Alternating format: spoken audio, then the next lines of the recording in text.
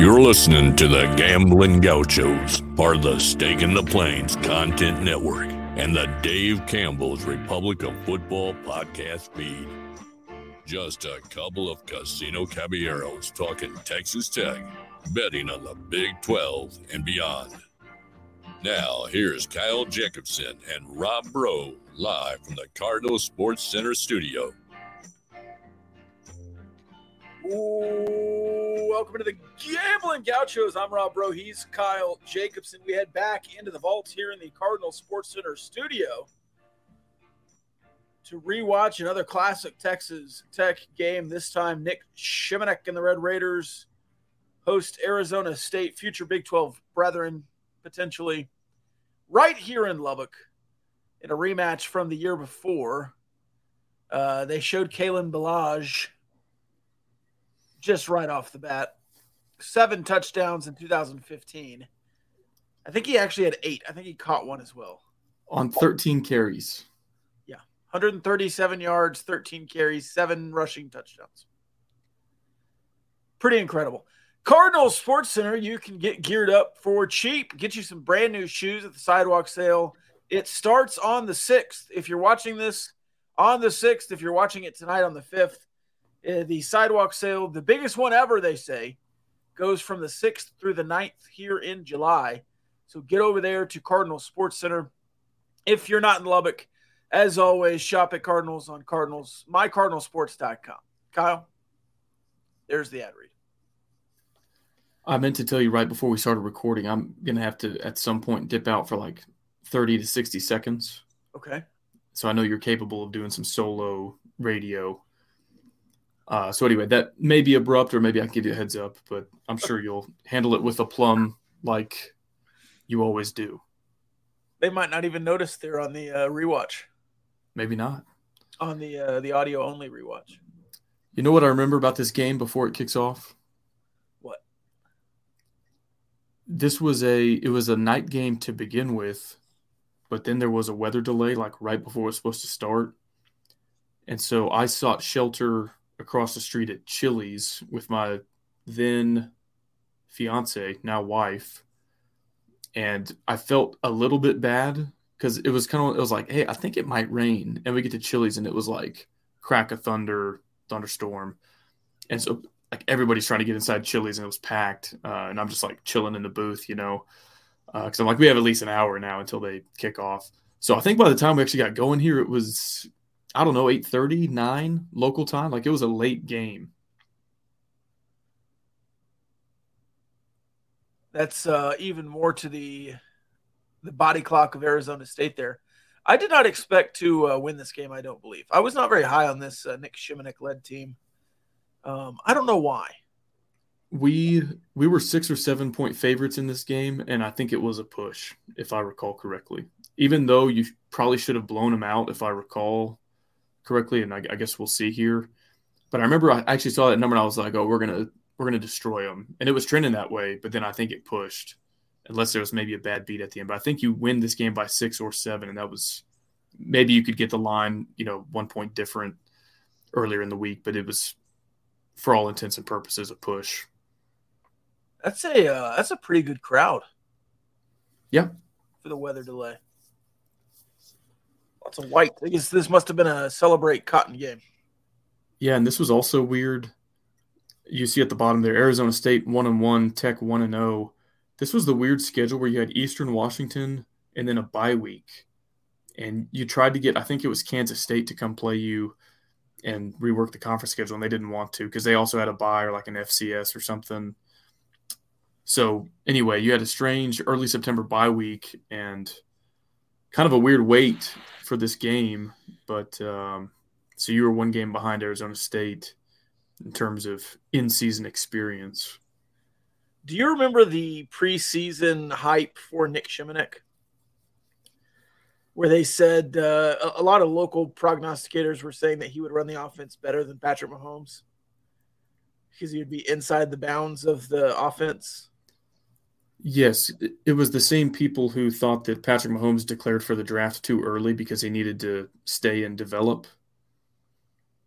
And as good of a quarterback coach as Cliff is, I think Patrick made the right career move. I thought that at the time, and I certainly think that with the benefit of 5 or 6 years hindsight. But yeah, and I'm going to say, Rob, I think we're kind of going down the same path with Tyree Wilson. Maybe not as explicitly, but people are like, oh, yeah, like, well, we got some other dudes at that defensive end spot. That's true. But Tyree Wilson was a top 10 draft pick. And so you might have good guys behind him, but unless you have a first rounder, it's like there's going to be some level of drop off, right? And that's a position that doesn't have as much impact on the game as quarterback. But yeah, I remember hearing that at the time. I was like, guys, y'all don't realize it yet, but we just watched like one of the most talented football players of all time come through here. His replacement is not going to be the same. But I also think Nick Shimenuk had a better season than we give him credit for 6 years later. And so he went from overhyped to underappreciated. And I think he was right in that middle where he had a good season. He was never going to live up to Mahomes, but he also wasn't some huge flop like some people kind of treat him today. I thought he was a good quarterback. Was there a penalty there? What happened? I wasn't paying attention because I was rambling. Sorry, I think we missed a play on the rebroadcast. It looked like we stopped him short, and then they gave it to him anyways. Do you know who Arizona State's defensive coordinator is tonight? Billy Napier. How about that? Billy Napier, offensive coordinator. I did not remember that. No, I thought he was defensive guy too. Keith Patterson was defensive coordinator. Oh, yeah, that's true. And they gave up a lot of points that year. He did. Keith Patterson gave up a lot of points everywhere he was, but I thought he was really good for Texas Tech in spurts. Yeah, I think overall you could say that the defense improved under Patterson here. And especially that last season, it was weird because Texas and TCU, and maybe to a lesser extent Oklahoma, smoked you. But besides those 3 games, you were in all of them. Like the defense kept you in all of those games, and the problem was on the other side of the ball. But yeah, kind of weird up and downs. Like if you just showed me highlights from TCU and Texas that last year with Keith Patterson, you'd think, oh my God, our defense was horrible. But all the other games, really, I mean, they were decent, I guess. I mean, they were good enough to win more games than they did.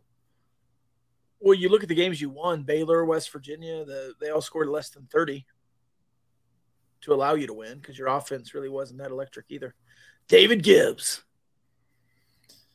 I would take Keith Patterson over David Gibbs any day. Yeah. Billy Napier. Man, I never realized that. Mr. Root is shaming me for not being at the Lubbock Matadors game tonight. I went to all of them except for tonight. So if they lose, it's my fault. Yeah, and I mean, the Matadors, number 1 team in the country right now. I think they've got their playoff spot locked up. I think they've got home field locked up. And so they're almost too good because, it's like being Alabama in college football. It's like, well, we know late November we're going to the playoff anyway, so who cares? They do. They already won the regular season. It's wrapped up. Yeah. Doesn't matter what happens in the last 2 games. So Arizona State scores a field goal. I've got some K Ford numbers for you if you want to run through them today. Yeah, I think this episode will be a little bit of a hodgepodge. So we can do that whenever you're ready. Do you want to get baseball out of the way early? Yeah, let's do some baseball and basketball first because we do have some official news since we recorded last. Yeah, so on our podcast on Sunday night, I think we actually might have accidentally jumped the gun a little bit, talking about something that at the time was only on Red Raider Sports behind a paywall, and we attributed it to them, but we try to not really delve into anything like that until it's public. It was on the Mason Molina transfer portal news. That was first reported there by Justin Apodaca, and now that is official. It was reported by Kendall Rogers today, D1 Baseball. The rumor is Arkansas. Again, that was what was texted to us on Saturday, I guess, and then also reported on Red Raider Sports on Sunday. Makes you wonder because that's where Hudson White went, and I've seen some other onlookers like what is going on at Texas Tech? How are they losing all these guys?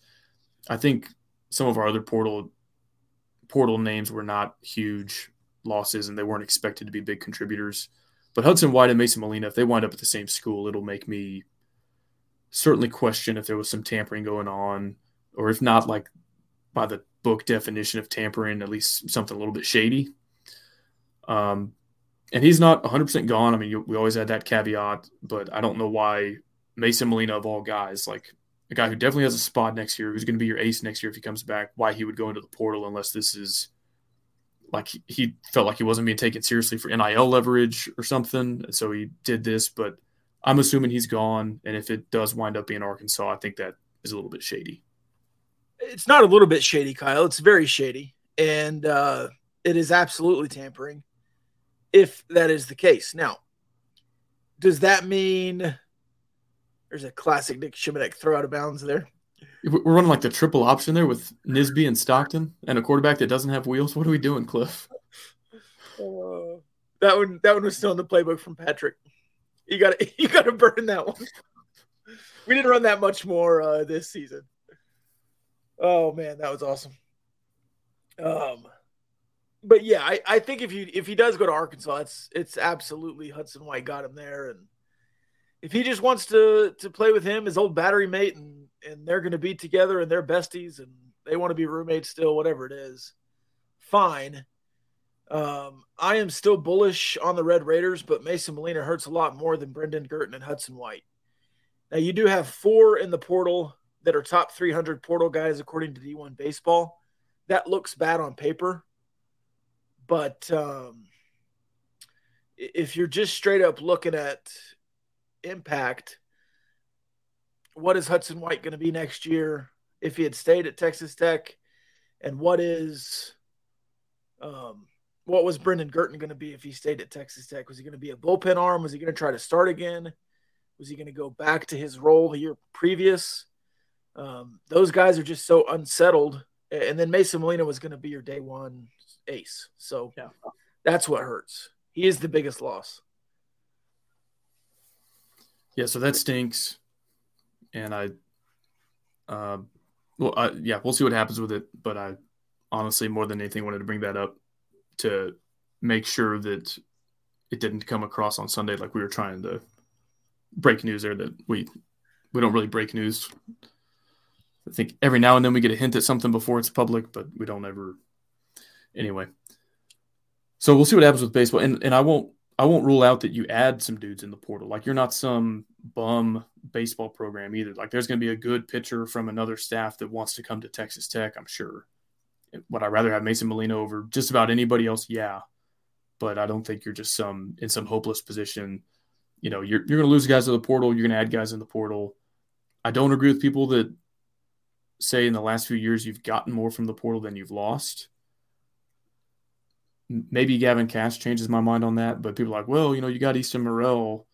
It's like, okay, well, Mason Molina statistically is like one of the better pitchers who's ever come through here. And as good as Easton Morrell was, like, there's 9 position players and 1 ace. And so I think Molina's individual value is probably higher than just about anybody else's. So yeah, you get guys in the portal, but like, are they of this same caliber? I would say not yet, besides Gavin Cash. Kiki QT, man, he was good. So good. I do wish he had stayed another year. You talked about Patrick leaving early. After he went to the Chiefs, I thought it was the perfect move. Until he went to the Chiefs, I thought he should have come back another year, but that was just such a perfect fit, and I wrote about it even before it was a perfect fit a year later. Kiki QT, though, was a guy who I thought left early, and that was a great block. Was that Derek Willis? Derek Willis. Yeah, QT right now, as this game is being played in 2017, is on the verge of a breakout season, and nobody really knows it yet.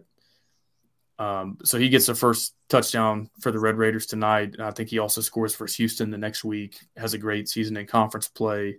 He has a good enough season, obviously, to go get drafted in the 4th round or wherever he went. But yeah, I think this was a guy at the time that we're watching this, we don't really realize how good he was about to be this season. But he was a monster, and had he come back, his career numbers would have been up there with some other guys that were 2-3 year starters. He would have been in some pretty credible conversations there. So selfishly, I would have loved another year of QT, but it's also a guy that got hurt his rookie year and never really came back from that. And so you wonder if he does come back for another year at Tech and suffers an injury like that, does he even get drafted? So on that hand, I'm glad he went and signed an NFL contract when he could. Back to the transfer portal. You have gotten more in than I think you're giving him credit for. Brandon Birdsell was technically a transfer portal addition. Bryce Bonin was a transfer portal addition. Patrick Monteverde, Andrew Morris here in the comments. Both of those guys last year were transfer portal. Well, time out. Where is Morris, Monteverde, and Birdsell coming from? Lower levels. They're not P5 transfers. Yeah, so I'm talking like Florida and Arkansas pillaging you. Like, that's not the same as getting a JUCO guy. Sure. And those players are really good that you listed, but they were unproven at this level when they got here. I'm not talking about a guy making the natural progression in his collegiate career. I'm talking about a big-time program stealing from another big-time program. So that would be Bryce Bonin, but I would say that at the time of the transfer, Mason Molina certainly more accomplished. Yeah, Bonin was a Sunday guy. Like, he was your third best starter. That's not a knock on him. He was a good pitcher, but that's not the same as your ace. There's your boy Tony Jones. Tony Jones. Does he have enough armbands on? Yes. Oh, right up the middle, Tony Jones. Drip God Tony Jones. Oh, he's got leg bands on too. Did you do the calf band? I didn't in high school. Our high school coach was really strict on that. Like, he barely let me wear a sleeve on one arm. In college, though, I think I had it all. I think I had, like, I don't even remember. Everything was taped, wristbanded, armbanded, whatever. I had it all. So you had 2 possessions through the final or the first 11 minutes of the game. And now you've already gotten a 3-and-out and are driving with Texas Tech here in the first quarter. It's 7-3, already on the other side of the 50. It was a really slow start to this game. Cantrell was hard to bring down. He didn't get enough credit for that. He's remembered as a possession guy, but he couldn't make anybody miss, but he was hard to tackle. He had that elusiveness. He wasn't really elusive. He was just big and hard to bring down. Like, I don't think he eluded anybody. It was just hard to get him to the ground. He was good at making his shoulder small, though.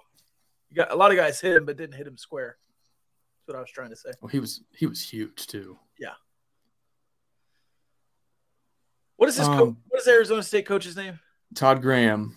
Todd Graham. He doesn't have his Britney Spears mic on today. No, I think he might be cashing checks in Hawaii right now. I think he already got fired. Oh, jeez. He could be cashing checks, though, kind of Charlie Weiss-esque. I remember that play, Batson making a grown man kiss the turf. We'll see it on replay here. How did he score right there? He literally made a guy fall over. This receiving core was just disgusting. They were good. So Batson and QT, both NFL guys. Willies and Cantrell both were at least like training camp type guys. I think Willies even got some run on some active rosters. Watch this juke move.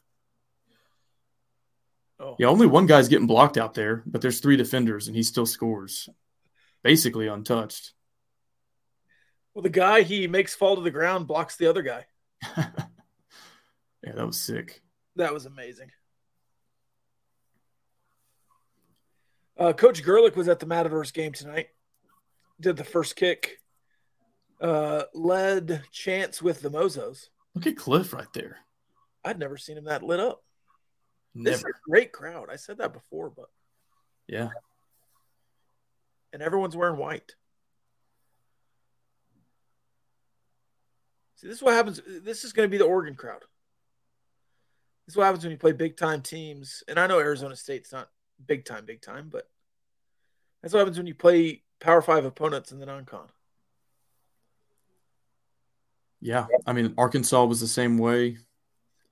Back in 2014 when you hosted them, they crushed you, but good crowd. And, like, it doesn't have to be It doesn't have to be Alabama or Oregon or Notre Dame. Like, basically get a Power 5 that isn't, Northwestern or something, and it'll move the needle for folks. Like, even if Missouri or, I don't know, somebody like that came, it would. Is this big Mike Thomas about to come up with this fumble? Yes, it is. That was like the funniest D lineman celebration, just taking the ball back to the sideline. Here you go, coach. I've forgotten Mike Thomas. I couldn't remember who that Thomas guy was. Yeah. Mike. Big Mike. He had some good plays. Yeah, he was pretty good there in the middle of the defense. What a terrible snap and control there by Manny. Love that. Funny too. Man, this defense a little underrated. How did people score on them just at will? The secondary, I guess, not as good as the front seven. And you're not deep at all. I just answered my own questions.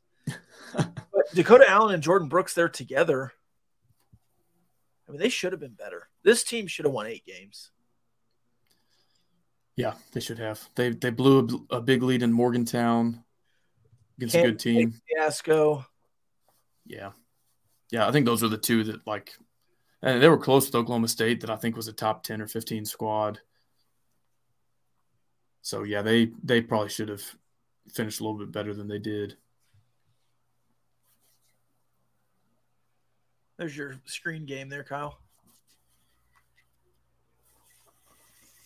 I'm not sure what we're trying to do there. Not block anyone. Just throw it at the feet, Shimonek. What are you doing, Phil Bennett? This is right after the Baylor scandal, I guess. Yeah, 17. Anyway, let's talk basketball. Because, Rob, I know you've waited a long time for this, but we have a coaching staff in place. We have a roster in place, and it's only July. So how are you feeling? Pretty good. I thought that was going to be hey, let's just do it when the season starts. When school starts, we'll have a complete staff. We'll have a complete roster, but they got it done in July. I'm pretty excited here. Ahead of schedule. Yeah, ahead of some people's schedule, I guess. I think the fans, like the week Gas was announced as the hire, they were like, well, who's on the staff? Like, yeah. And that's normally what happens. Yeah. On the roster piece, though, I think I counted it right. I think there's 8 guys that weren't on the team last year, and that's a lot. And so on one hand, I'm sure he has a standard and he wants to be picky and say, we're not going to take players unless they're at this level. But at the other hand, like, you can't have 9 or 10 scholarship guys. Like, you got to fill the roster. So trying to balance that in year one with the wild, wild west of the portal, I think he did a good job. I mean, I don't think we landed anybody in the portal that, made anyone naturally go, oh, wow, Texas Tech beat out Kentucky or Kansas for this prospect. But you got a lot of really solid guys that at minimum have experience at the Power 6 level. Some I'm really excited about. I don't have names totally memorized yet. But the kid from Nevada who was Mountain West Freshman of the Year. I think we had another conference's Freshman of the Year. No, we recruited one from UTA, but he didn't sign here. But anyway, I think a good balance of kind of young up-and-coming talent from the roster last year, Lamar Washington, Pop Isaacs, the Mountain West Freshman of the Year, and then some guys that have 1 year left. They're old, and I'm as many 23-year-olds as you can put on a college basketball roster, I'm all for it. I think that's a winning recipe in today's game. And so year one with, kind of nothing to work with and a lot in flux there, I think he did a really good job assembling the roster. And I've seen national guys like John Rothstein say that this is an NCAA tournament team. I don't know if I agree with that. I've seen fans say that we're a 3 to 5 seed. I really don't know if I agree with that. I think some folks might be setting themselves up for disappointment in year one. Yeah, but I think we'll be competitive. Like, I'm not going to rule out the NCAA tournament. I think that's a good, reasonable goal. I don't know if you gave me even odds, I don't know if I'm saying, yes, this is a tournament team, but I also don't think it's some outlandish in the Big 12. I know it's weird this year having 14 teams, but you can finish 8th or 9th out of 14 and potentially get in. So I don't think that's crazy. Yeah, we still don't know the exact schedule. we heard from Mark Finkner about what a schedule might look like, but until we see a schedule, until we see what exactly is going on, I think, it is what it is. And if we can have a West Virginia type year that they had last year and kind of get in on our own merits and on the merits of the Big 12, then I'll be happy with that. I'm about to make my graceful 1-minute exit, but if you want to bring the folks up to speed on the game and then maybe think of our next topic, I'll be ready with a response to whatever take or question you have when I return. Okay. Or you could do a Rahino ad read and/or. All right. We'll figure it out.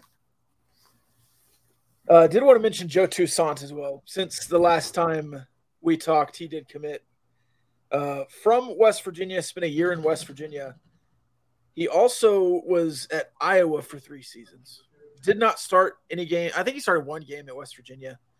So he's going to come and play behind Pop Isaacs, play behind some of these guards you have. You have a lot of guards on this roster. I like the roster makeup. It's kind of Baylor-esque. We're guard heavy, but that has worked for Baylor. I'm not saying you're going to be as good as Baylor, but I do believe that you can be guard-oriented in the Big 12 and be successful. Otherwise, it is 21-3 at the end of the first quarter here. You had Kalen Blage breaking out a little bit. Jayshon Johnson with back-to-back penalties here in the first quarter, but it is 21-3.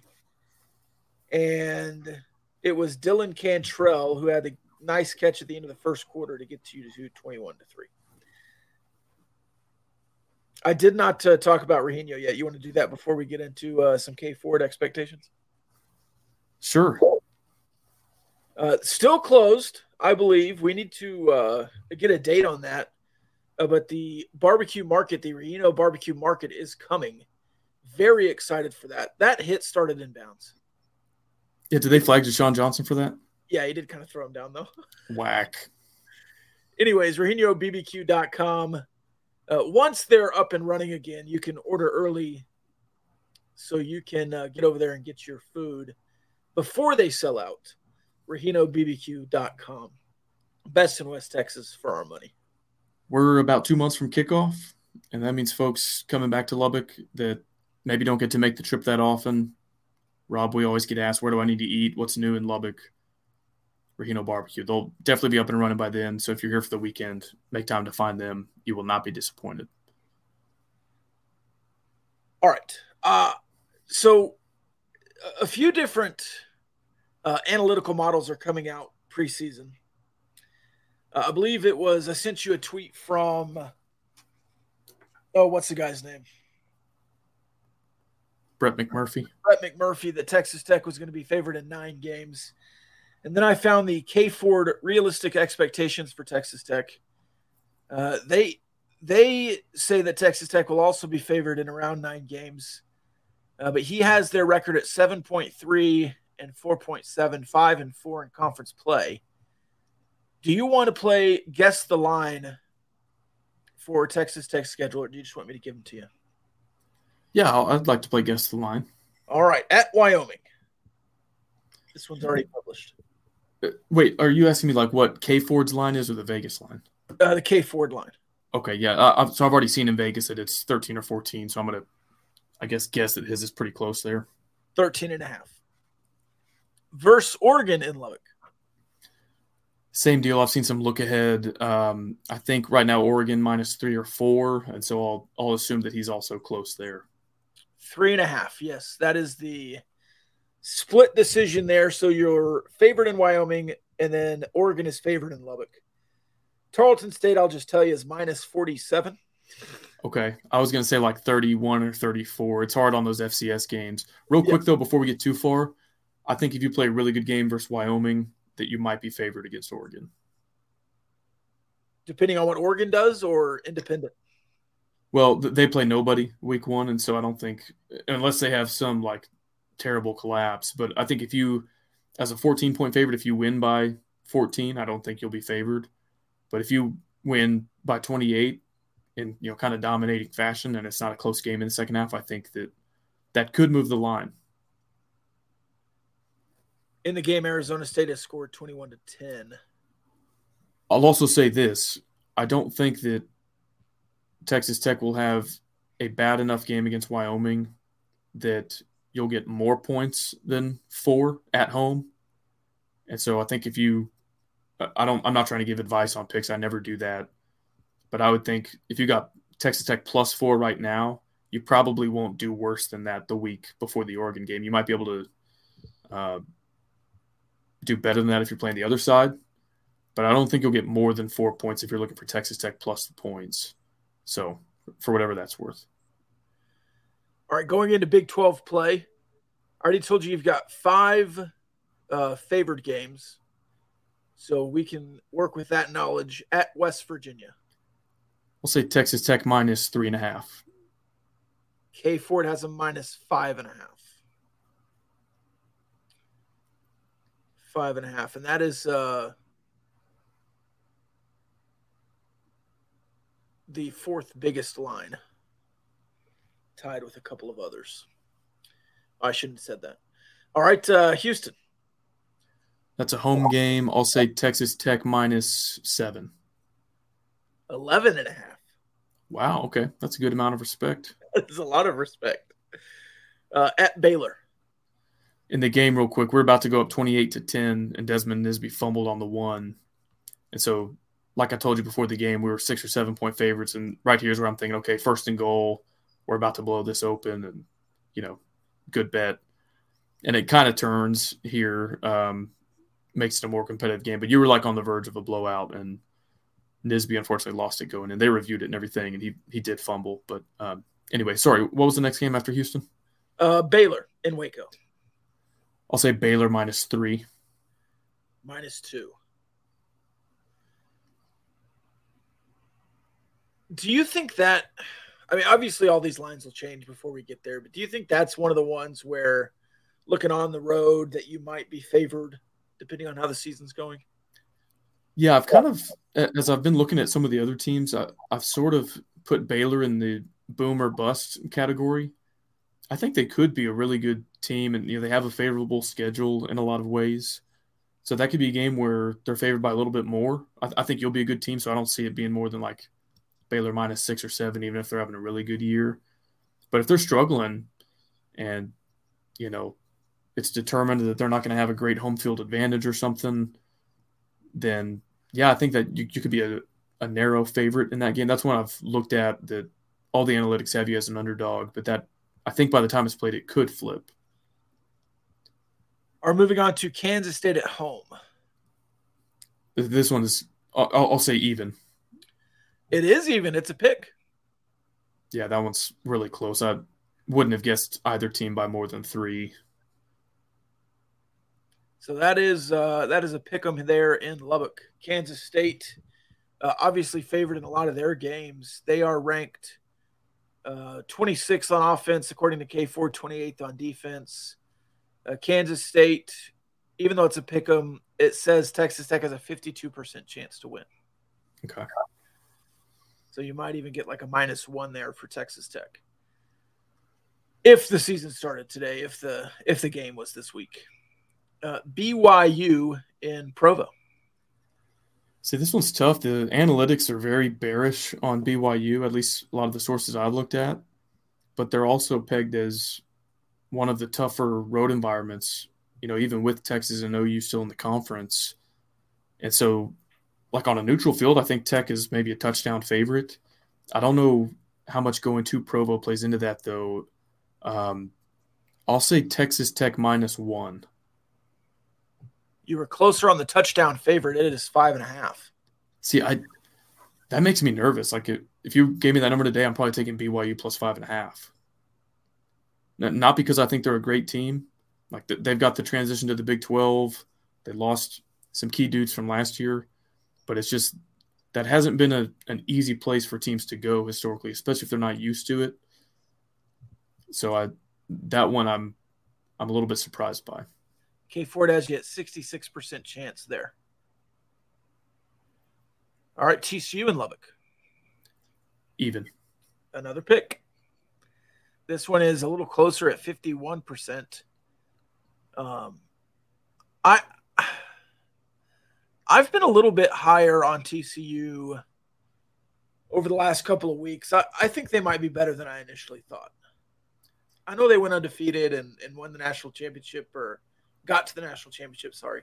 They did not win, not even close, but didn't win the Big 12, didn't win the final game of the season, but I think enough's coming back, and I respect their offensive tackles, and I think that helps a lot, especially in college football. You definitely need an interior offensive line, but I think it's harder to replicate good offensive tackles than it is to fill out an interior. Yeah, they're another team that I would say is boom or bust. New offensive coordinator. And I was looking back at last year, and I'm not trying to diminish what they did because 12-0 is 12-0. Max Duggan, really good quarterback. I think no matter how high you are on Chandler Morris as a passer, like he doesn't have that element of running that Duggan had.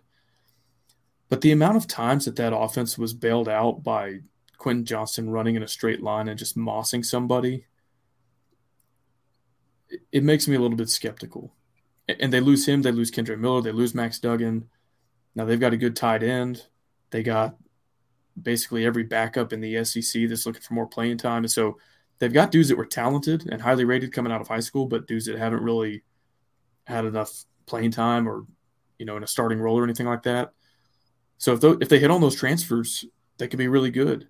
If they don't hit on them and Kendall Briles' offense isn't as good as Garrett Riley's, and they don't have a guy like Quentin Johnston and Max Duggan that can just convert on 3rd and 15 magically, it could go really south for them. So I'm not sure what to make of them. I wouldn't rule out – they're kind of like Baylor, in my opinion. They have a wider spectrum of possible outcomes than most teams. Like I think most teams I can pretty firmly grasp where their floor and ceiling is. TCU and Baylor, I'm kind of struggling with that right now.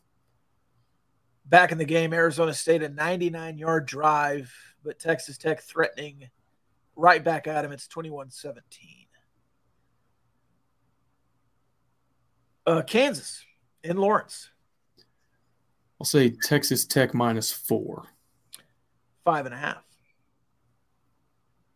That's a cursed number. I think the Wells team that lost in Lawrence was 5.5.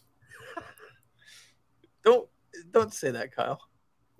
Well, it'll move before then, one way or the other. All right, good. I do not want to go in there with 5.5 vibes.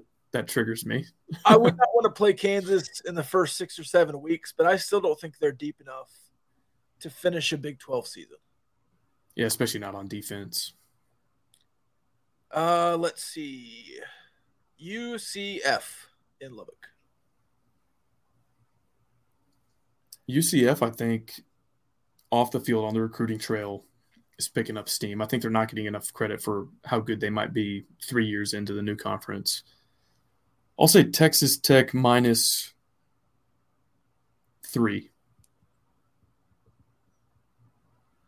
4.5. Very close there. Who's that fullback there? Reed? Mason Reed from Cisco Junior College or Cisco Community College, whatever it is out there in Cisco. And then the final one, Texas. Texas Tech +14. 13.5. Yeah. So, with the pick'ems, even though you're favored in both the pick'ems percentage-wise, the pick'ems go down as losses, I guess. So it's 7-5. But there are 9 games potentially you're favored in going into the season. You got to feel pretty good about that. Yeah, and I'm glad the pick'ems are at home. I think I disagree with some fans here, like in the old Big 12, like the version of the Big 12 that was as recent as last year. But when you played round robin, you had Texas and OU either both at home or both away. And usually those two teams were two of the better ones in the conference. And people liked having them at home. And when Texas Tech was trying to rebuild and like make a bowl game, I liked having them both on the road because this is kind of Pink Raider of me, but I was kind of like chalking those up as L's anyway. It's like, you need to win those toss-up games. You need to win the West Virginia, the TCU type games if you want to make a bowl game. And so I would have rather had those at the Jones than, Kyler Murray as a 13-point favorite. So anyway, having TCU and Kansas State, which the analytics tell you are two of the biggest toss-up games, your Vegas win totals are kind of right. Those are two other teams that you're kind of competing with for position in the conference. I think it's a great advantage to have both of those in Lubbock. And then some of the teams that are viewed as lesser, like Kansas, BYU, you eat up your road games playing a team that maybe you have a little bit more margin for error against.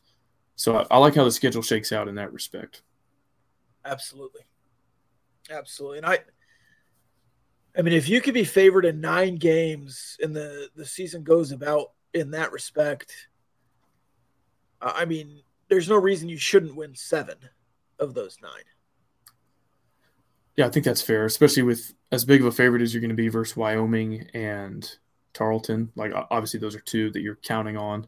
And even Oregon as a non-conference game, that's, I think, the other one that you're as close to a 50-50 coin toss on per these analytics and the early numbers from Vegas. So your 3 biggest coin flip games are in Lubbock. That's to your advantage, in my opinion. Because if it was flipped and like you had Baylor in Lubbock and Texas in Lubbock, but you had to go to Eugene, to Manhattan, to Fort Worth, I think that the story on your expected win totals from sources like K-Ford might be a little bit different. For sure. I'll also making a tackle. I'll also say I think whatever source Brett McMurphy was citing there was a little bit out of pocket because he had Oklahoma State as dogs in 10 games. A pump block, you don't see that. You haven't seen that very much in Lubbock the last several years. Is that Dante Thompson? Dante Thompson, the tight end. So we get a pump block here. It's 28-17. There's 1 minute left in the half, and it looks like we just recovered the pump block in our own territory. So, or in Arizona State's territory. So we might score again before the half here. I can't remember what happens. Weird punt formation there.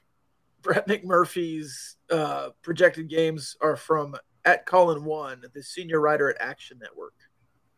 Yeah, and see, like Action is a sports betting website. But so he's got Oklahoma State as dogs in 10 games, but they're going to be favored in their first 3 or 4. So, like, how are they?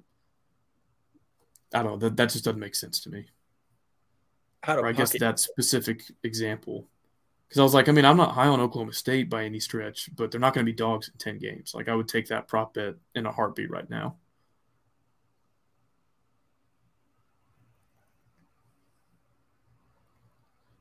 We parlay this blocked punt recovery into getting sacked, knocking us out of field goal range on 1st and 10. So this is not trending in the right direction.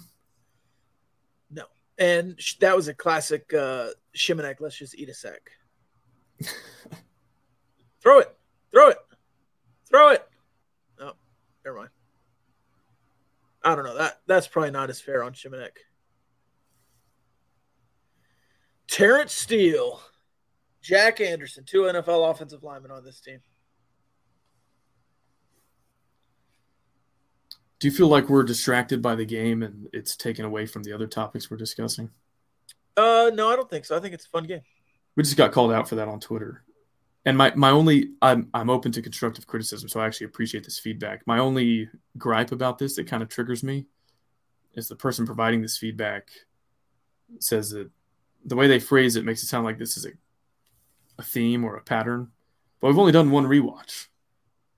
This is our 2nd. Was it Big Hen? No.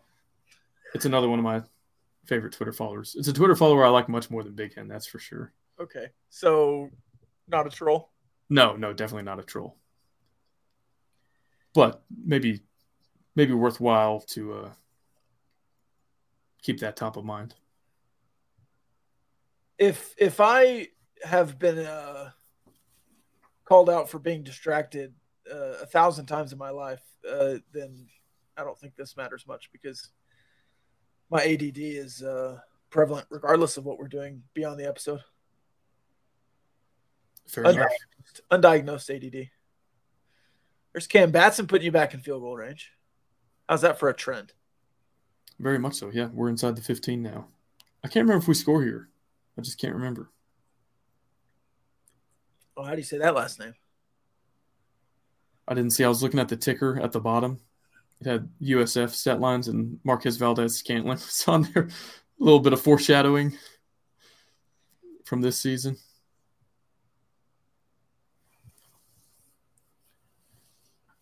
All right, what else you want to talk about tonight? Because we do have the game on. And there you go. Dylan Cantrell.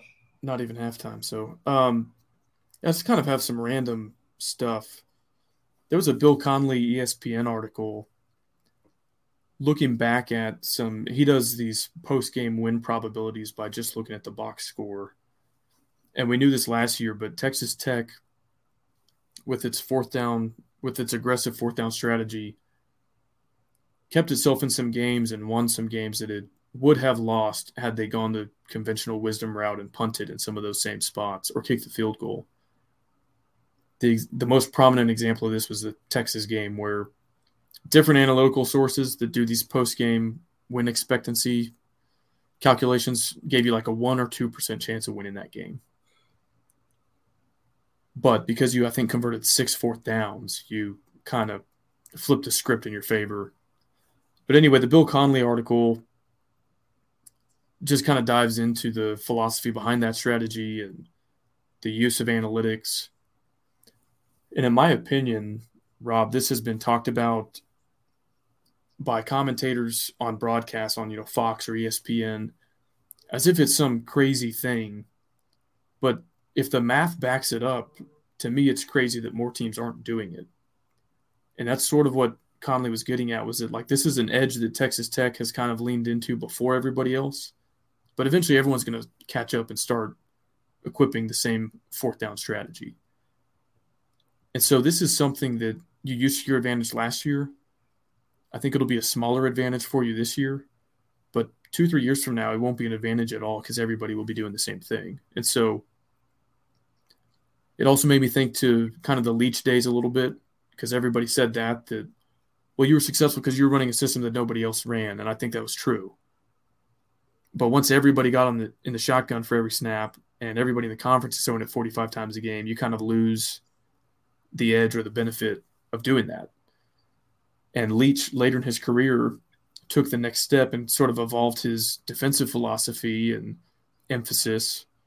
And he still threw the ball a lot. He still had dynamic offenses, but he better complemented that. And I think that's why he started to win a little bit more at Washington State. And maybe he was getting there at Tech because his last 2 seasons, 11 wins and 9 wins. Maybe had he stayed here, it would have kind of continued on that same trajectory. But all that to say, you had an edge last year, and I commend the staff for finding it and leaning into it hard, not shying away, thinking, well, everybody's going to freak out if we go for it here and miss it. They clearly didn't care because you did miss on some of those fourth downs, and they got heat for it. But you also won like 3 games that you probably would have lost without going for it on fourth down.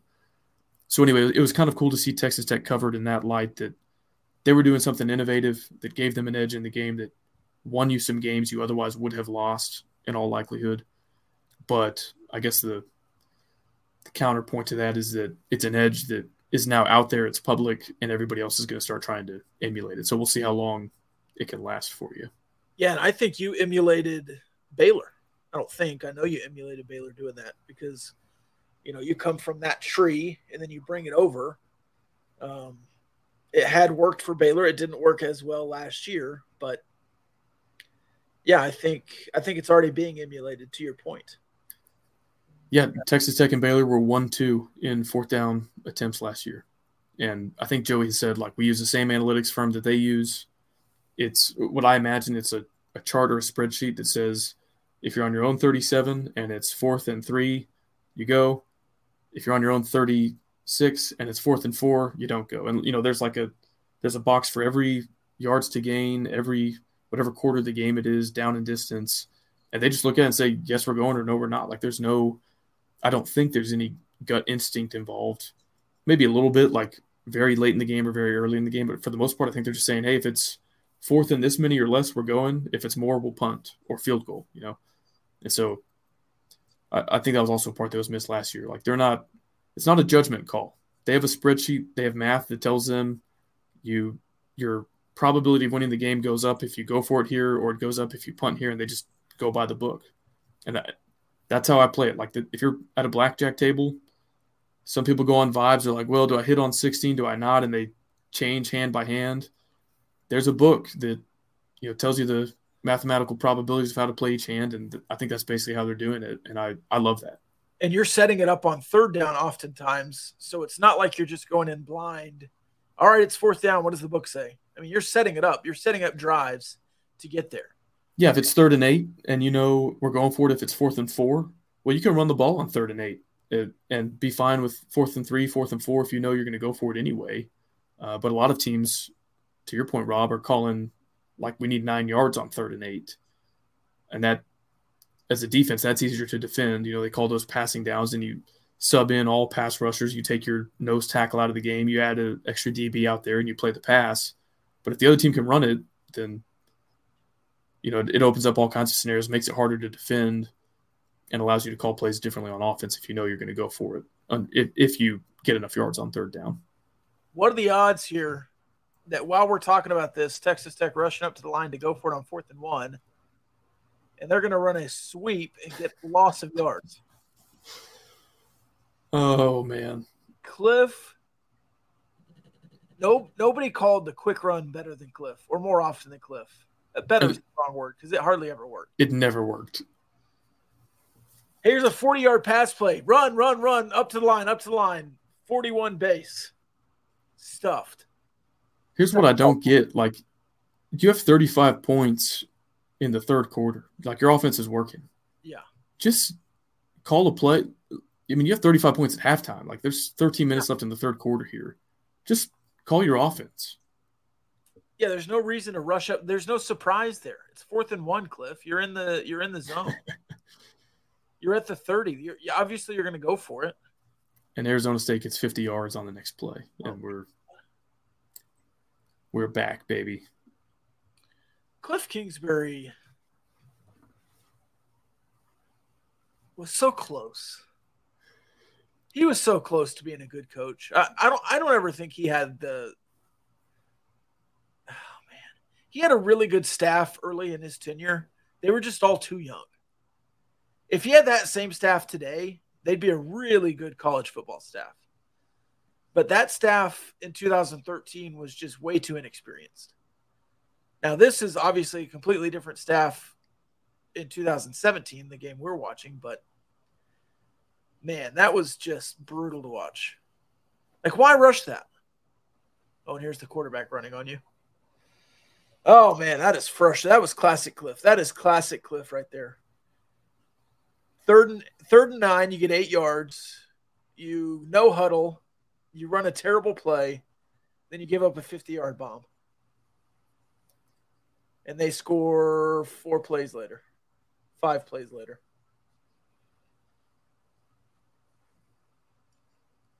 Here comes Kalen Balazs. Rob, you and I filled out our Big 12 ballot for first team offense and defense, submitted that as our first year doing it. I think we did okay. Will you pull up our ballot, and I'll pull up the official ballot that was released by the Big 12 today? Yes. Before we get there, we want to give a shout out to our friends over at Barnett, Howard, and Williams Law Firm. You can learn more about them at bhwlawfirm.com. They are based in Fort Worth, 3 double Texas Tech grads that handle cases all across the state of Texas. If you get hurt at work, if you're involved in a Title IX student litigation issue, they're certified to handle that. Criminal defense, all sorts of things. They hope you never need them, but should you find yourself in one of those types of situations, it's good to have somebody solid in your corner. Barnett, Howard, and Williams can be that law firm for you, bhwlawfirm.com. Rob, I think – so my biggest fear when we did this was that we would be way off. And I know we took it seriously. We put thought into it. But I was like, I don't mind going against the grain. And, like, if you think quarterback A is better and I think quarterback B is better, I don't mind making my case. But I was like, if we're too out of step with the consensus, it might look like we're ill-informed or unserious about this. I think it was kind of a good balance. I think we hit on a lot of guys that were – that's going on no context. We hit on a lot of guys. we hit on a lot of these selections. That's maybe a better way to say it. I think we did. There were some differences, and we'll run through those, but I think where we missed, it was kind of like the less prominent positions. Like the newcomer of the year, I think is the hardest one to do because it's like the whole point of that award is that the guy's never played in this conference before. Right. And so, like, if you nail the quarterback and the offensive player of the year and you miss the kicker, like, to me, that's not 1-to-1. Like, you get more points for getting the quarterback right, in my opinion. So anyway, I think we're mostly in alignment. I think the ones where we missed or where we were not aligned are justifiable. And we either talked through it on the episode where we completed this or we can talk through it now. But I just wanted to run through it real quick and just kind of compare notes on how we did. Because like I said, it's our first time doing it, and maybe we'll get better at this as the years go on. Do you want me to start with the offense? Yeah, let's do that. So this is the Big 12 preseason media first team offense. Quarterback Jalen Daniels, who is also preseason offensive player of the year. He was our selection, so we're off to a good start. The running backs on the All Big 12 team, Richard Reese from Baylor, Devin Neal from Kansas. Correct me if I'm wrong, I think those were our two selections at running back as well, right? They were. In the meantime, Derek Willis just scored to make it 42-24. And RIP to the underbetters. You should have never bet under in a David Gibbs, Keith Patterson game with Billy Napier and Cliff Kingsbury running the offenses, but somebody has to bet the under, right? Somebody. So fullback, I remember this being a point of contention. We knew our fullback pick was going to miss because we listed another running back, CJ Donaldson. They put Ben Sinnott from Kansas State, who we talked about. He's a tight end, not a fullback. Yeah. But they do this sometimes. I think like basically the second team tight end gets slotted at fullback. We put CJ Donaldson because he's a big power runner. I have no issue with this. I wasn't really expecting to hit on that one. So no, and we talked about how they put Ben Sinnott on the preseason last year. So we probably could have guessed that it would have been Ben Sinnott again, but is what it is. And he plays the H-back. He plays that role. He's in the backfield. So it is what it is there at Kansas State. That offense does look like a fullback there if you're the tight end. Yeah, and I saw some commentary on that. They're like, when did Ben Sinnott move to fullback? Like, well, he's not a fullback, but he probably got the second most votes at tight end, and he's worthy of being on this list. The three receivers, I think we nailed these: Brennan Presley, Oklahoma State; Xavier Worthy, Texas; and Jaron Bradley, Texas Tech. I think those are our three guys, right? Yes, and the tight end. Jatavian Sanders from Texas, also our pick. I think we got 4 out of 5 offensive linemen. So the All Big 12 team is Kingsley Suamataia. We got him. Cooper Beebe, Kansas State. Kelvin Banks Jr., Texas. Zach Frazier, West Virginia. I think those 4 were on our ballot, right? Yes. Who was our 5th? Was it the cat from Houston? Yes, Patrick Paul. They had Mike Nowitzki from Kansas on the official one. I think he was in our kind of honorable mention, so no gripe there. He was a second-team all-conference guy last year, so that makes total sense. The big kerfuffle here was that Cooper Beebe was not unanimous, and a lot of K-State fans are pissed off about that. I don't know. Some of these, like quarterback, you can only name one. I kind of get it. There's 5 offensive linemen. Like, who had Cooper Beebe as 6th or worse? That makes it. Maybe it was just an oversight. I don't know. But yeah. I see it's that kind of omission that I was like, God, I hope we don't have one of those on our ballot. But rest assured, Cooper Beebe was on our ballot. Place kicker Griffin Kell, TCU, that was our guy. And then the return man, I think we put Matthew Golden, but Phillip Brooks from Kansas State gets the nod on the preseason All Big 12 media team. And we mentioned him as well. So we missed the fullback, kind of. Yeah. We missed the return man, and we missed 1 of 5 offensive linemen. Pretty good. I'd say that's like an A-. Yeah. And Arizona State just scored. Hammer the live over. It's 80-something at this point, but just take it. Okay, defense. We'll start with Defensive Player of the Year, Jalen Ford. That was our selection as well. The other 2 linebackers, Johnny Hodges, TCU, and Colin Oliver, Oklahoma State. Did we have both of those guys? Yes, but we put Colin Oliver as a defensive lineman. Okay. Yeah, I remember that. He's kind of like a stand-up edge guy. The 5 defensive linemen, Dante Corleone from Cincinnati, I know we had him. Ethan Downs, Oklahoma, I know we had him. Jalen Hutchings, Texas Tech, I know we had him. I think the 2 we missed on, Byron Murphy from Texas and Dominic Williams from TCU, but I don't actually recall who we put in their place. Well, it was Colin Oliver and then Tremont Morris Brash. Yeah, no UCF players on the offense or defense. I was a little bit surprised by that. A little bit, yeah. And no Houston players either. So our 2 picks from Houston on the offensive side were misses, of course. And those were, I remember saying this, the edge rusher position, you lost a lot of your pass rushing production as a conference from last year. So yeah. Tyree Wilson, Felix Anudike-Uzomah, Will McDonald, all gone. So I don't have much of a gripe here because I think this is very open-ended. I thought Morris Brash was a good pick, but maybe not. From Texas, though, I think we had Barron Sorrell as kind of the runner-up, honorable mention. I'm not going to lie. I think we probably would have had him over Byron Murphy, but anyway, not a bad showing there. And I guess because we had Oliver as the edge, we had the BYU linebacker listed on our ballot. He's not on the official ballot. Yeah, Max Tooley. And then the 5 defensive backs, TJ Tampa. That was maybe our most notable omission. And it's not because we think he's a bad player. It's because DB seems like – we talked about him a lot. Yeah. Honestly, DB is loaded, and you'll see it. This is probably where we had the biggest discrepancy at a single position group. There were several guys that I thought were worthy of this that made it that weren't on our ballot and vice versa. So TJ Tampa from Iowa State makes it. He was the Cyclones' only selection. Kobe Bryant from Kansas, I think we did have him. Kobe Savage, Kansas State, I think we had him. Kendall Daniels, we had him. Josh Newton from TCU, we had Bud Clark from TCU.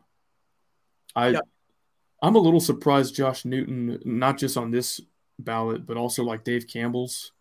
Josh Newton is kind of, I guess, seen as the better DB in that secondary than Bud Clark, but I guess I'm a little surprised by that. I thought Bud Clark was kind of viewed as the top guy in that secondary. Well, they're just throwing at Bud Clark more. That's why he has better stats. Maybe that's it. So I think we got 3 out of 5 DBs there, but again, no major gripes. I don't think the guys we listed are unreasonable. We had Malik Dunlap. I would guess he was probably 6th or 7th whenever they tallied this up. I saw him on several other media members' ballots that published theirs, which, by the way, I think it's good when media members publish theirs for transparency. We did ours kind of for content. It filled an episode. But, when Cooper Beebe isn't unanimous, I think we sort of have a right to know who didn't list Cooper Beebe. Yeah. Yeah, I think so. Just my 2 cents. And I think our ballot was close enough that it shows we know who the dudes are in this conference. It's different enough that shows we have some independent thought and we didn't just go chalk on this. Because, so the TJ Tampa example is a good – if we were filling out the ballot to predict what the final ballot would be, I would have put TJ Tampa. Yeah, I think so. But I have no qualms with what we did. We did not even talk about punter. We just put Austin McNamara, obvious homer. If we had talked about it, we would have talked about the Cincinnati punter who ended up on the list.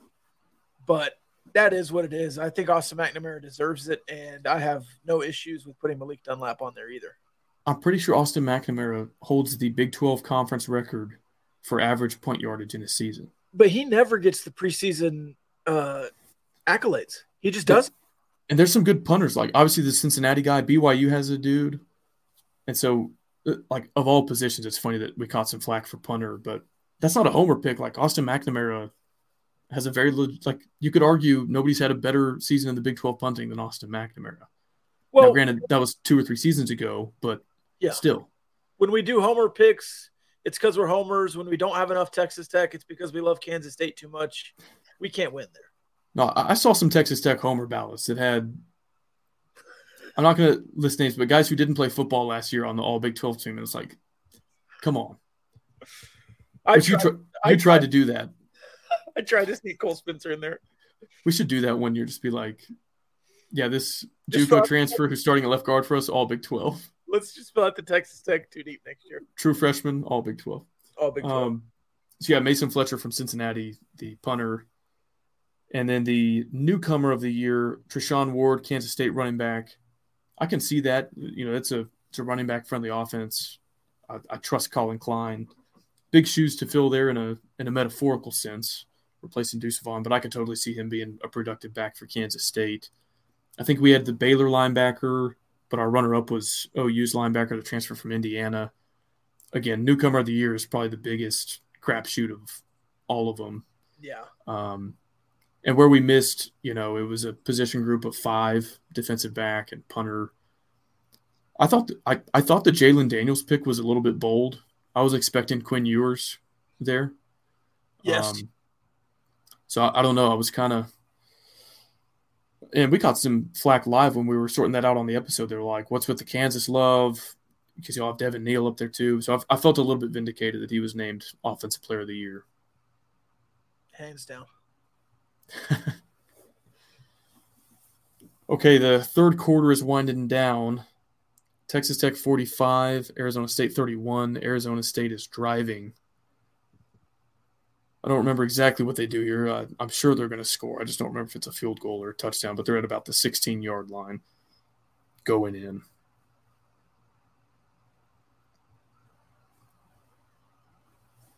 Do you want to get a mailbag in? Yeah, we've got time.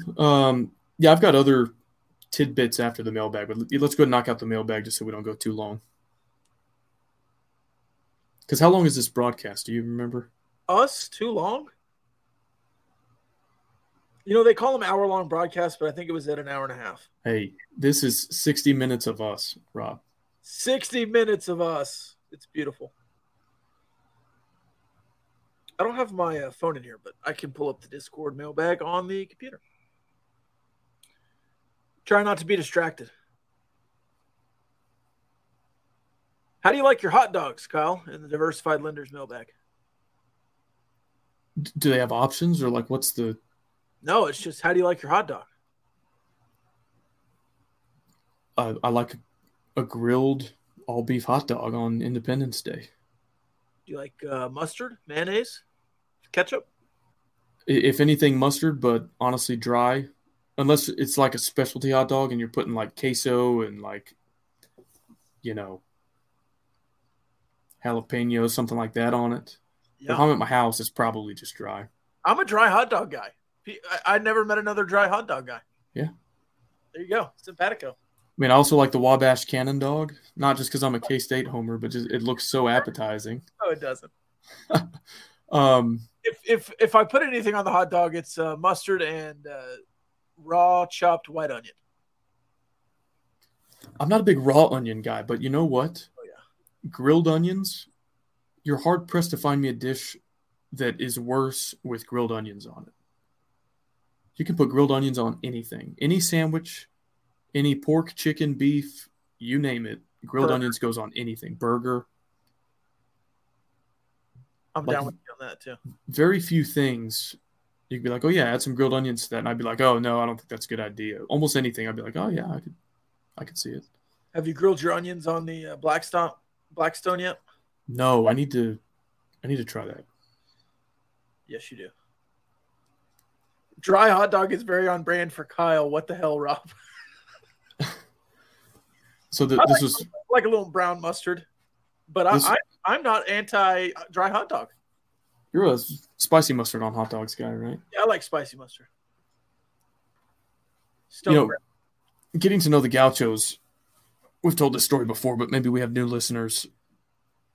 Rob and I did not know each other before starting this podcast. This was a case of Kyle sliding into the DMs and being like, hey, I love your Twitter game. Do you want to start a podcast? And I think even before we met, because I asked you about it the first time I met you, you live streamed yourself eating 8 hot dogs in under 5 minutes.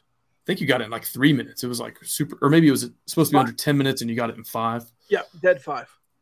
Kind of a strange beginning to a friendship, Rob. I was at the pool and explaining to my family, oh, I'm watching this guy that I know on the internet eat as many hot dogs as he can. And they're like, what? I was like, yeah, we're about to start a podcast together. So it's, like that made it make more sense. Yeah. So anyway, on the topic of how do you like your hot dogs, did you ever have hot dog sandwiches? Oh yeah, poverty hot dogs. Slice the hot dog long ways and like put it on a slice of bread. Yeah. I used that term in front of my wife. She was like, "What's a hot dog sandwich?" And I was like, "Well," I made it sound like it was all complicated. I was like, "Well, you cut the hot dog and then you put it on a piece of bread, and so it's kind of exactly like a hot dog. You just slice it for some reason. You just you don't have a bun. Yeah. Yeah, if you didn't have buns but you had sliced bread, you made hot dog sandwiches. Yeah. So I how do I like my hot dogs? I can eat it in sandwich form as well. I'll be honest, there's not a lot of ways I dislike a hot dog. People don't like ketchup on a hot dog. I would eat ketchup on a hot dog. If you hand me a hot dog, I'm eating it. I don't do ketchup on anything. Are you a sauerkraut guy? No. I didn't assume. That's not a surprise there. In your opinion, what's the biggest single improvement from last year's team that changes Texas Tech's down to the wire overtime wins into a comfier in regulation victory?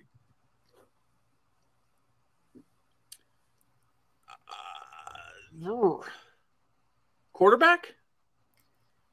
This is a little bit of a cop-out, but passing game. Yeah. Passing game. Total? So I'm looking at some returning production statistics. And first off, you had 3 quarterbacks last year. All of them started 4 regular season games. So you could not have had more disruption at the quarterback position than you had last year. You lose Weston Wright as a starter on the offensive line, but you add Cole Spencer and Rusty Stotts. I think it's not a stretch to say that with development and with new pieces, your pass protection should be better this year. And that was an issue, especially earlier in the year. Your quarterback was running for his life or just getting flattened in the pocket. And then you return this, I'll have to explain this, but you return 102% of your receiving production. How can you return more than you had last year? Trey Cleveland is the only guy who accumulated receiving yards who leaves, and you added Dre McCray in the portal. And so I made up a formula to account for the FCS to Power 5 jump. It basically just picked a number, kind of estimating like what amount of his FCS production could he duplicate at the Power 5 level. And I did that for every FCS to Power 5 player. And you total up the receiving yards that everybody who's on Texas Tech roster this year had last year, and you have 102% of your receiving yards from last year. If your quarterback stays healthy and your offensive line is better, I think that's kind of how you blow teams out, is by moving the ball through the air. And as you know, Rob, I'm all for running the ball down everybody's throats if we can do it. But I don't think you were a very dynamic passing team last year. You kind of had the raw totals and stats because you threw it a lot, but you weren't just like connecting on a bunch of deep shots and, you know, putting up 21, 28 points in the first half like in a flash because you have a quick strike offense. I think that could be there for you this year. Like, you certainly have the experience coming back to do something like that. And so in those games where you're maybe pussyfooting around with the other team, keeping the game close, if you do have a high-octane passing offense this year, maybe some of those close wins can turn into blowouts. I like that answer. And that's basically what I said, but way more eloquent. And you actually did your homework. What 3 to 5 songs have to be on your 4th of July playlist? 4th of July by Sufjan Stevens. Sufjan. I did not expect Sufjan Stevens to come up. Do you know that song? I do. It is not upbeat or patriotic at all. But Sufjan is good. This is a soft J. Is it Sufjan? I don't know. I have no idea, but I know who he is. Give me Fortunate Son by Creedence Clearwater Revival. Yeah. You a Lee, what is his name? Lee Westwood? Lee Greenwood. Lee Greenwood. I'm proud to be an American. Proud to be an American, where at least I know I'm free. You sucking on a chili dog outside the Tasty Freeze? No, but I think the reverse criticism from earlier is true. We're not giving any updates on the game. We're just talking through the Arizona State's about to tie it up. We're winning 45-38, and they're walking into the end zone right now. There it is. So this is where I'm at, Rob. I'm in the stands. I'm like pregame, 6 points, hammer that. We almost have them in blowout territory twice, and now it's the fourth quarter. It's 21-3. Yeah, it's midnight. I'm up in my seat. I'm going, we're going to lose this game, and we should have been up by like 28 at one point. People like so, which that was the Cliff experience in a lot of ways. Yeah. Oh, I absolutely think you're going to lose this game at this point. Back in real time. In fact, I think they're going to probably go up by 2 touchdowns here in the final 10 minutes. I guess you end up winning 52 to 45, and so it's a flat 7. So if you got it at 6, you would have covered. 7 would have pushed. I don't remember exactly how you do it, but yeah, just like I'm dejected at this point. It's late, and I'm like, I just sat through a rain delay at Chili's. It's past my bedtime. I'm gonna watch us blow a 3-touchdown lead. What are we doing here? Mario says I was still lying to myself at this point, but this game was torturous. It's very torturous, especially coming off the year before where you thought you were going to go down there and win, but man, you did not. Oh, there's a lot of talent on this team. You just never came together. Let's see. Next question. Have you ever had any firework-related incidents or accidents? No. I'm blessed to say I have not.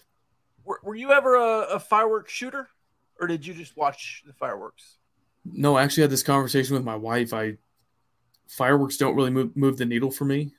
I'm not going to actively avoid them, but the people who pack a lawn chair and then go park on the street and then walk half a mile to get there 2 hours early to watch a fireworks show, I have no understanding of the appeal there. And so if I see fireworks, great. I'm certainly not buying my own to shoot off, and I'm also not really making an effort to go see other people shoot them off. I could take it or leave it. I've been a part of a couple of Roman candle wars, but Sure. Never had an accident.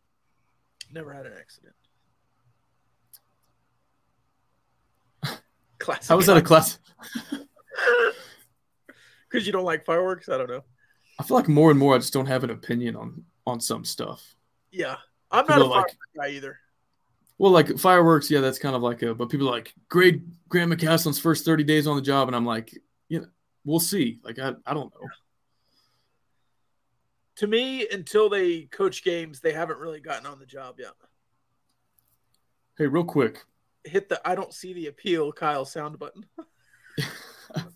Doesn't move the needle for me. Real quick, what? That's how I've learned to phrase things. It doesn't really move the needle for me. Follow us on Threads. I don't really know what Threads is. I guess it's Twitter, but on Instagram. But if you're following us on Instagram, you need to create a Threads, and it should follow us. But anyway, I'm on here in case Twitter goes away, I guess. We don't really plug our other social channels that much. We plug YouTube a lot. Yeah, follow us on Instagram too. Yeah, follow us on Instagram, subscribe on YouTube, Threads, Facebook. We got it all. Patreon.com/Gambling Gauchos. Anyway. If you were forced to limit your beer consumption to a single style, what would you choose? Dos Equis. Is that a Mexican lager? Yeah. Is that what you would choose? Yeah, like a light Mexican. Light beer is what I would choose. Yeah. Whatever it is. Light beer. And I refuse to take any crap on that. That's what I like. Start bench cut tanning options. SPF 50, butter, or Crisco. I believe this is for you, Kyle. Crisco sounds like not a good idea at all. So I'll cut the Crisco, bench the butter, start the SPF. I feel like there's some maybe misinformation out there that you don't apply sunscreen. Do you want to clear that up, or do you just want to leave it out there in the ether? Somebody's listening to this and they're like 80 minutes in And they're like, is a podcast host really about to clarify his stance on sunscreen? Welcome to the off season, folks. Texas Tech in the red zone. Dylan Cantrell catches one on the edge of the end zone. They're going to call it no catch. I think, unless this touchdown already happened, I think we run it in with Cantrell. I think we do a little end around and he runs one in for a score. We got 2 minutes left. I'm not going to make you talk about sunscreen again. No, so I've read some. You've done your own research? No, I've read the research that other people have conducted. And Desmond Nisby gets down to about the 3 there. I think we're going end around to Dylan Cantrell to win this thing. I could be wrong.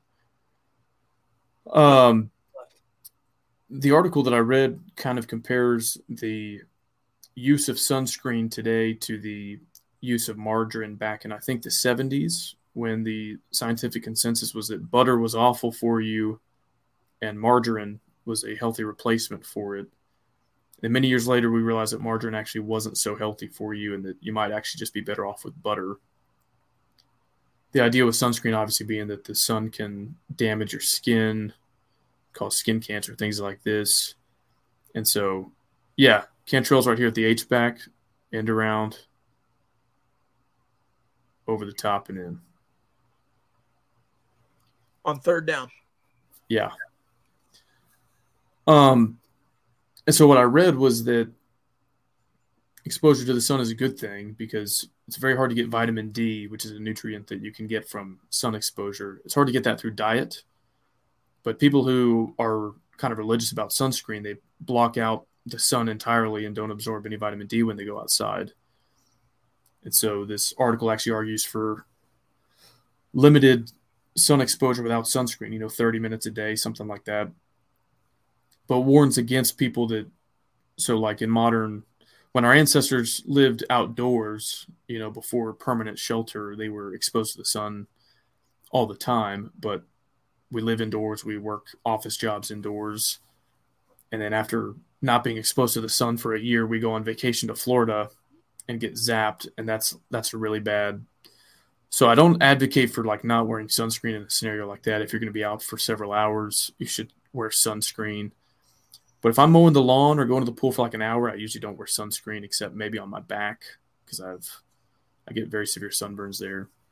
So I think that the pros of vitamin D absorption through sun exposure outweigh potentially negative side effects of exposure to the sun. Good. I'm glad we did that.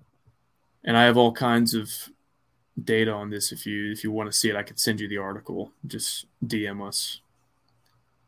Please. That's my stance. And I get trolled because people don't take the time to read the article that I send them or listen to what I say. And so they intentionally misconstrue my position and then call me a hypocrite for wearing sunscreen when I go to the beach. But never. Who does that? Who would do that, Kyle? All right. Sam Kahn mentioned that he doesn't totally keep up with sports outside of his main two. Since y'all have started this podcast, have you ever hit that level and feel the need to turn off sports for a while and get away? Yes. When I was working full-time at the radio station and doing this podcast, I was very burnt out from sports. And sometimes... Hey, is that Groovy Girl? Is it? I think it was. There's no sign there. Well, it was raining, though. It probably got ruined. Yeah, her signs probably got ruined. I think that was her. She'll be happy if she's listening. Shout out to Groovy Girl. Anyways, yes, I've been burnt out from sports. I just like to be a fan sometimes. Oh, of course, Steven Stevens chiming in that it definitely was. He would recognize her anywhere. I've not gotten to that point, but I've have evolved as a sports fan. So, like, I used to consider myself a pretty big basketball fan.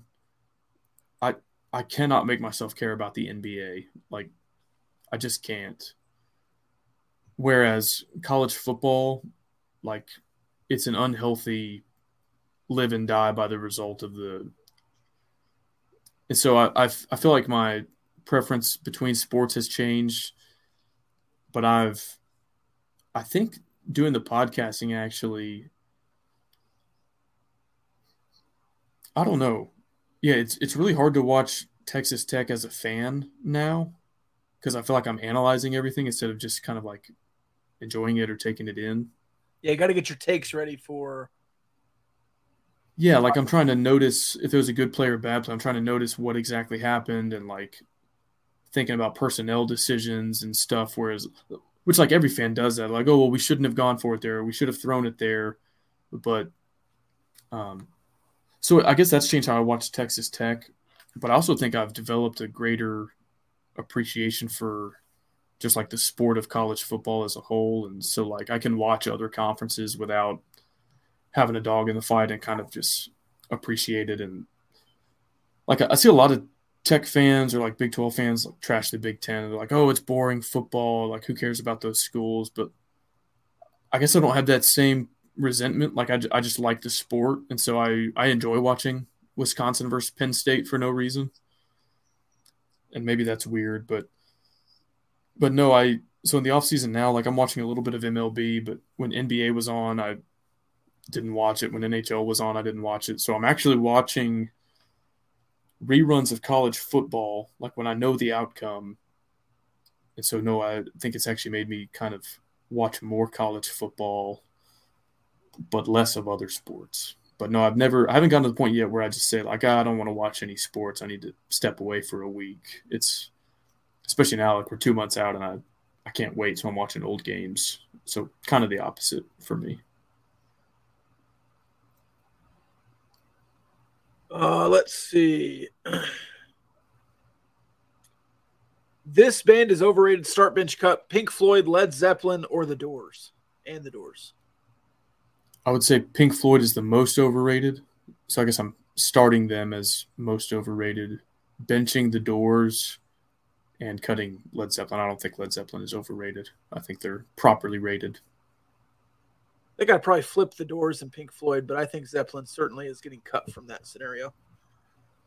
And the final question, are we good with the Nick Shimanek stat line for Tyler Shuck this year? 66% completion, 3,900 yards, 33 touchdowns, 10 INTs. Hell yes. Yes. Hell yes, I'm in for that stat line for Tyler Shuck this season. Because, you know why, Kyle? Because it means he played in at least 11 games. Unless he does that in 8 games, then it would be even better. Yeah. That's exactly right. And this is where, again, I don't think Shimanek, like I was saying at the top of the episode, I don't think he's properly appreciated because we have not had a quarterback or a quarterback room collectively put up a season that good since then. And if it weren't for the greatest player of all time playing right before Shimanek, it would have been even further back until we saw a season that good. So, yeah, I think you take that for sure. That was the Diversified Lenders mailbag. Do you have some more tidbits? The game is over, by the way. Texas Tech forcing a 4th and 30 on Arizona State's final drive. They throw it down the field, miss, and then Texas Tech kneels it out and finishes the game under center. We scored the game-winning touchdown from under center. Yes, with Dylan Cantrell running a end round. I guess I have one final thought, and it stems from about this time a year ago, Rob. I'm going to see if I can find the tweet. Oh, is it from Wilner? No, it's actually not. Oh, Pac-12 related, although that it is the 1-year anniversary of them starting their process of expect it to be done in days, if not weeks. Weeks, if not days, John Wilner said a year ago today. How have they not figured out? And now it's September. Oh, my God. Quit publicizing deadlines. For real. We have a Twitter follower that has compiled a list of every deadline they've given. And it was like, depending on when they said it, it was like in 2 weeks, next month, very soon. by Pac-12 Media Days last year, by the start of the season, by Christmas, how have they not learned by now? Quit telling us when the deal is going to be here, because obviously it's not. It's not. All right. Didn't mean to distract you there. That's okay. So at the end of July last year, there was a person employed by a Big 12 football program who went on what I think was a little bit of a strange Twitter rant about how the Matador Club news that every Texas Tech football player was going to be paid $25,000 a year was actually a bad thing. And that I think these tweets have been deleted because I can't find them. I was trying to pull them up. Oh, here they are. Well, the thread isn't here. Oh, here's the thread. Okay, we got it now. I'm just going to read the whole thread. And I'm going somewhere with this, by the way. I'm not just bringing up cactus stuff for no reason. Okay. Y'all really got to stop romanticizing what appears to be, quote, unique NIL deals. While they waive what appears to be a big number, I urge you to ask these schools to quantify your brand potential as an individual entity separate from the university in the same market. Thinking emoji, light bulb emoji. He really thinks he's onto something here. This is a direct subtweet to Texas Tech. Every Texas Tech player, walk-on and scholarship, making $25,000 a year. Then and maybe then you'll get the real truth. Don't make a life-altering decision over donut seeds. Now, this is what I think is interesting. First off, this guy presumably is making like low six figures. He was director of recruiting. I'm imagining that goes for, I don't know, $200,000. He has a button on his Twitter profile where you can send him $1 to his Venmo, and he's ragging on 19-year-old walk-ons for making donut seeds of $25,000. I don't know about you, Rob. If I was making $25,000 in college, would not have called that donut seeds. Would not call what anybody is making, no matter how much it is, donut seeds, if I am begging people to hand me $1 or $5 at a time on Twitter. He goes on, an extra $2K a month ain't maximizing off your NIL. It's a glorified stipend check. With a gif of a woman saying, period. The reality is that extra $2K isn't going to be a concrete. I think there's a typo here. The reality is that extra $2K, it's going to be a concrete ceiling for most players in scarce markets that are oversaturated with 85 scholarship players attempting to, quote, build a brand in a desert. Sick face emoji, cactus emoji. Now, here's what's funny. In a college town like Lubbock, when Texas Tech is the main ticket, that actually, in my opinion, maximizes. That would not be an oversaturated market. But if you went to college, say, in the Dallas-Fort Worth Metroplex, and you're in the same market as Dak Prescott and the Dallas Stars and Luka Doncic and the starting third baseman for the American League All-Star team, that would be a little bit harder of a market to emerge from while you're in college. He continues, have you considered what will happen to your brand in the market when you've exhausted your eligibility and no longer have a name and number attached to your back? Now, of course, NIL, pretty new phenomenon, but there were Texas Tech athletes who played before NIL that after leaving this oversaturated market in the desert did okay for themselves with their name, image, and likeness. I'm thinking the guy like two-time Super Bowl MVP Patrick Mahomes has his own brand with Adidas, one of the richest players in the NFL. Basically name his price on endorsement deals, right? Yep. Is the market sufficient for you to continue to monetize your name, image, and likeness after your career, or is it reserved to the 85? That's a hashtag. Hashtag reserved to the 85. Devil face emoji. Can you live in there? Start a family there? Grow a business there? The days of a head coach promising to simply make some phone calls are over. Mic drop. So we rehashed all of this last year and went through the points of why that was stupid and that you can actually build a pretty good brand for yourself in a college town with a rabid fan base that is notably loyal. And in the early days of NIL, I think we've actually seen Texas Tech provide NIL in a way that is more innovative and sustainable than other programs. Now, no matter where you go to school, if you're like a Nigel Pack, that was a big story when he got the bag from Miami. He could have gone anywhere and gotten a bag. But like, if you're number 42 on the roster of 85, are you going to get a bag? Probably not. Anyway, fast forward to this year. This is from On3 NIL, and they do a great job covering NIL. This is a new kind of component of college athletics. On3 NIL reports Texas Tech quarterback Tyler Shuck and wide receiver Jaron Bradley have signed partnerships with NIL Leaderboard.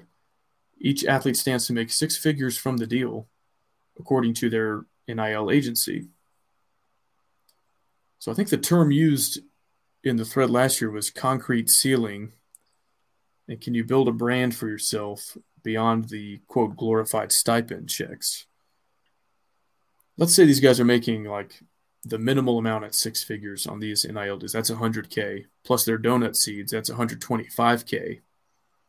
Do you think they're doing okay for themselves building a brand in the desert?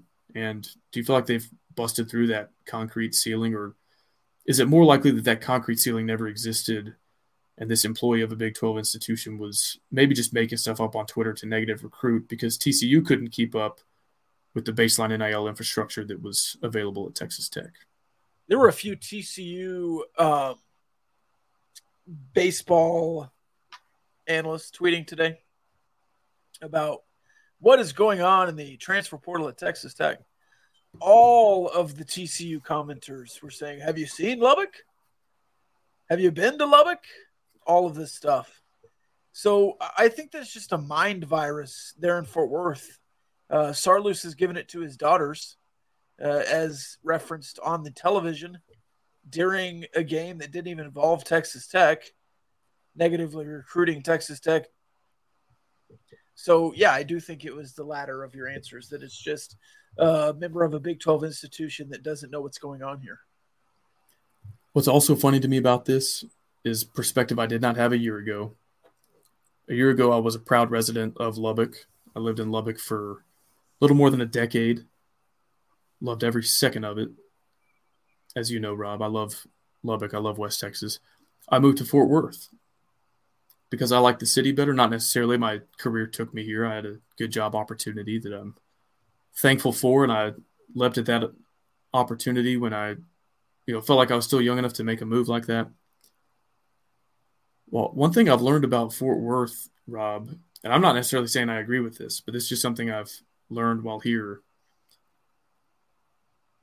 Residents of Fort Worth have a gigantic little brother complex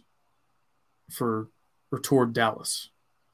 They are so afraid of being Dallas's redheaded stepchild and living in Dallas's shadow and being a bedroom community to Dallas that they have the gall to do a 180 and talk about how bad life is in another city. I'm like, guys, you're not very proud of or confident in your own city. And I like living in Fort Worth. I think it is a good city. I don't think they should be jealous of Dallas or have this inferiority complex toward Dallas. But it's just funny to see people flap their gums on Twitter about how great it is in Fort Worth when, like, I live here, I work here, and the nature of the work I'm in, I'm kind of with community leaders, people that are like active in the community. And I know that they're not super secure in what Fort Worth is as a city. And again, I'm not saying I agree with them. I don't think they should be insecure. I think it's a good place to live and work. It's just funny. Like when I lived in Lubbock, if I was going to talk crap about Stillwater or something, which I don't think I really did, but then turned around and was like, yeah, but Lubbock is kind of a dump. And like, it would be so much better if I didn't live in Lubbock, or if we had this or that, it would be a better city. Like, at least if you're going to pound your chest about my city is better than yours, believe it when you log off Twitter and when you're hanging out with your friends who live in Dallas. But that's not how most of the people are here. They're like very insecure about the Fort Worth versus Dallas dynamic, but then they'll go and pound their chest about how great their city is and how much worse it must be to live in West Texas. I've lived in both places. I've enjoyed living in both places. So I think that's funny. And I also, never mind. I'll leave it there. I don't want to get in trouble. That's all I got then. That's my final thought. You were lied to on Twitter or on your recruiting visits if you were told that making the Matador Club money was going to kneecap your other NIL opportunities. I know that other guys have deals beyond the Matador Club. Matador Club is a good start. It's a good baseline. And then if you're that dude, you can go make 6 figures on top of that. Can you do that at TCU? I don't know, because I don't know if they have anything like the Matador Club. You saying they have concrete ceilings, Kyle?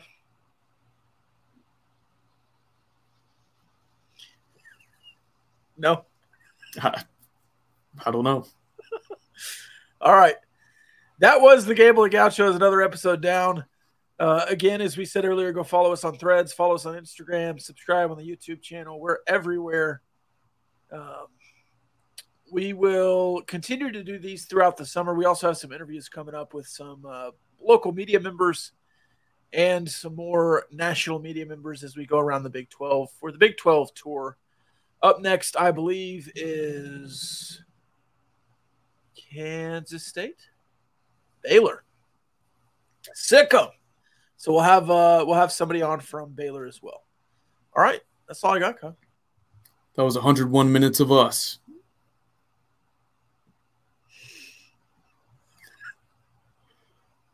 We probably took some listeners somewhere they didn't want to go when we were talking about sunscreen, but that's all right. Probably so. That's all right. Love y'all.